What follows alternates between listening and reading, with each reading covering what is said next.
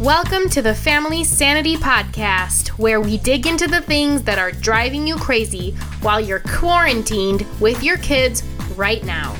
Tune in every weekday for a quick tip on how to keep it together, find a realistic work-life balance, and maintain yours and your family's sanity.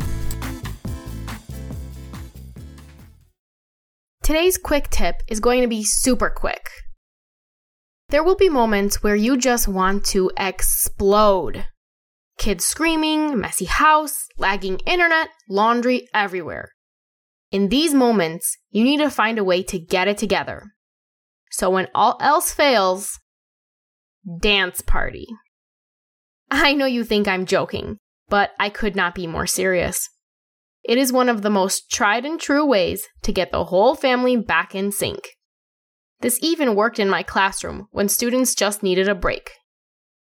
Get up, get moving, and get those endorphins going. Dance like there's nothing else going on. This gives you complete freedom to forget what is happening in the moment.